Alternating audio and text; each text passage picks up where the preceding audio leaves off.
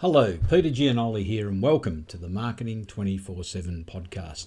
In this podcast, I want to talk to you about client referrals and how you should really try and attract referrals on purpose than just leaving it to accident. Now, why do I talk about this? Well, for people like me in marketing, I've got to tell you that a very unwelcome fact is that the higher you go up the financial food chain, searching for clients. In other words, the more expensive your offering and the more wealthy your clients, well, the less likely you are to obtain a customer, a client, or even a patient through advertising, direct mail, or any other form of proactive outreach. Now, I say that's unfortunate for a person like me who's in marketing, because in marketing we like to claim that we can help you get more business. But if you're seeking wealthy clients, the top end of town, then your strategy needs to be different. For example, Oprah Winfrey. If she's got a sore back, I doubt she'd Google search chiropractor close to me. Or she'll watch late night TV and see a TV ad and think, I'm going to go and see that chiropractor. No. If Oprah Winfrey has a sore back, chances are she'll reach out to her network for a recommendation. And that's what marketing to the wealthy, the top end of town, the affluent is all about. You have to develop some weaponry in your marketing arsenal that will help you attract those clients. And the best way to attract those clients is to have a solid referral program. Now, I know we've all heard about referrals, but very few of us do anything about it. But if you want to attract the wealthy, if you want to increase your revenue dramatically, then this is something you need to do.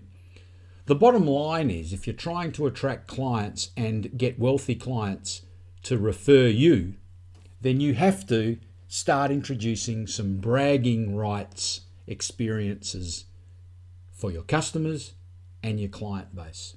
Now, what do I mean by bragging rights experiences?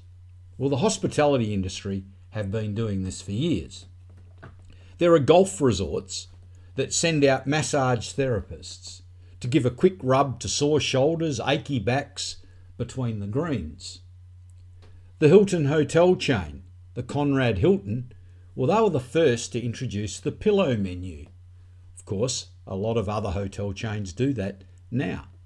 St. Regis, on the other hand, they introduced the personal butler.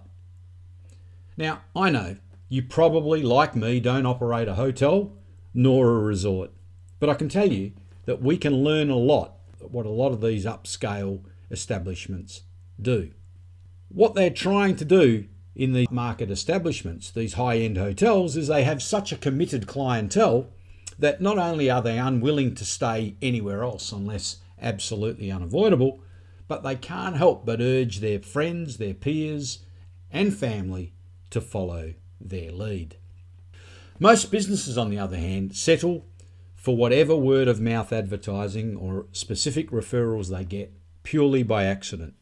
But if you want to target the wealthy, and let me tell you, it's well worth your while to do it, then you need to put some strategy, some investment, and some time and money towards crafting referrals. The way I look at it, there's three main steps.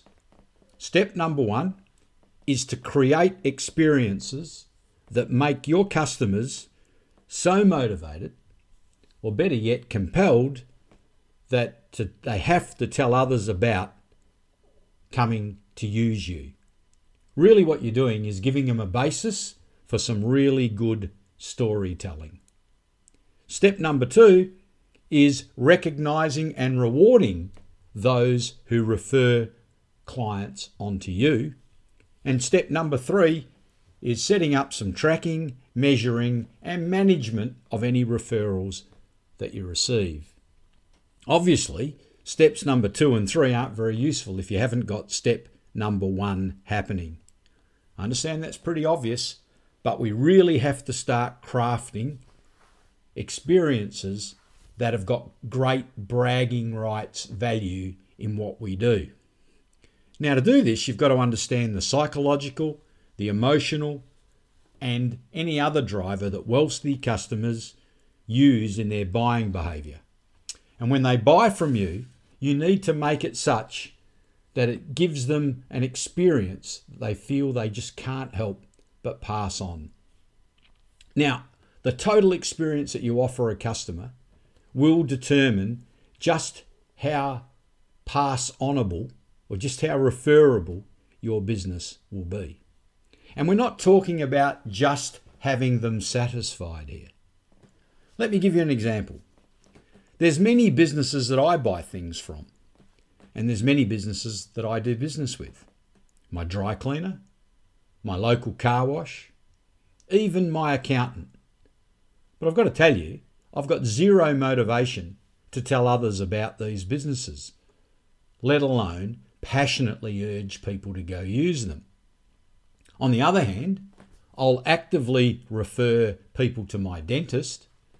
I'll certainly recommend my graphic artist and graphic designer, Troy, and I'll recommend my favourite restaurant, Bricker, to anybody who wants to know where to go.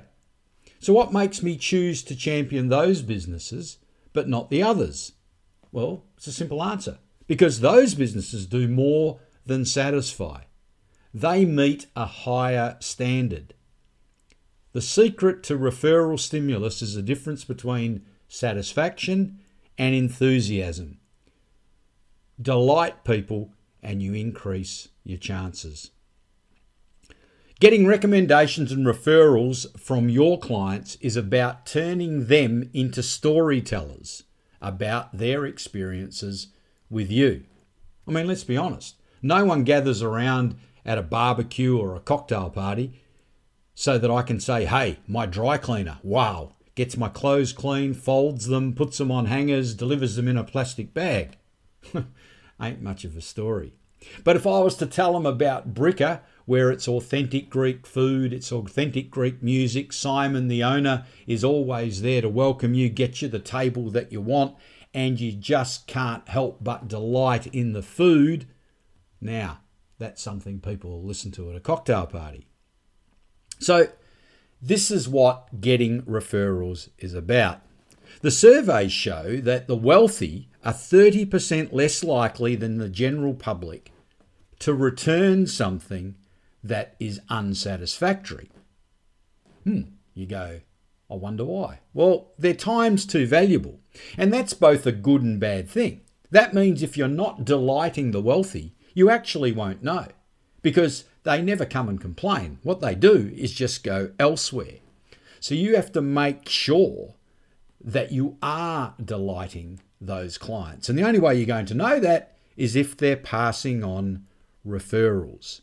I mean, there are heaps of surveys and statistical data that says that the more affluent the customer, the more likely they're going to be influenced by word of mouth. With the affluent, word of mouth is honestly what it's all about. So start crafting some memorable experiences. Think about how you can do it to delight your customers so that they have to talk about you and provide pass-on value. And when they do that, it's time for step number 2, which is recognition and reward. What do I mean by that? Well, I can't tell you the number of times I've heard the same unhappy story.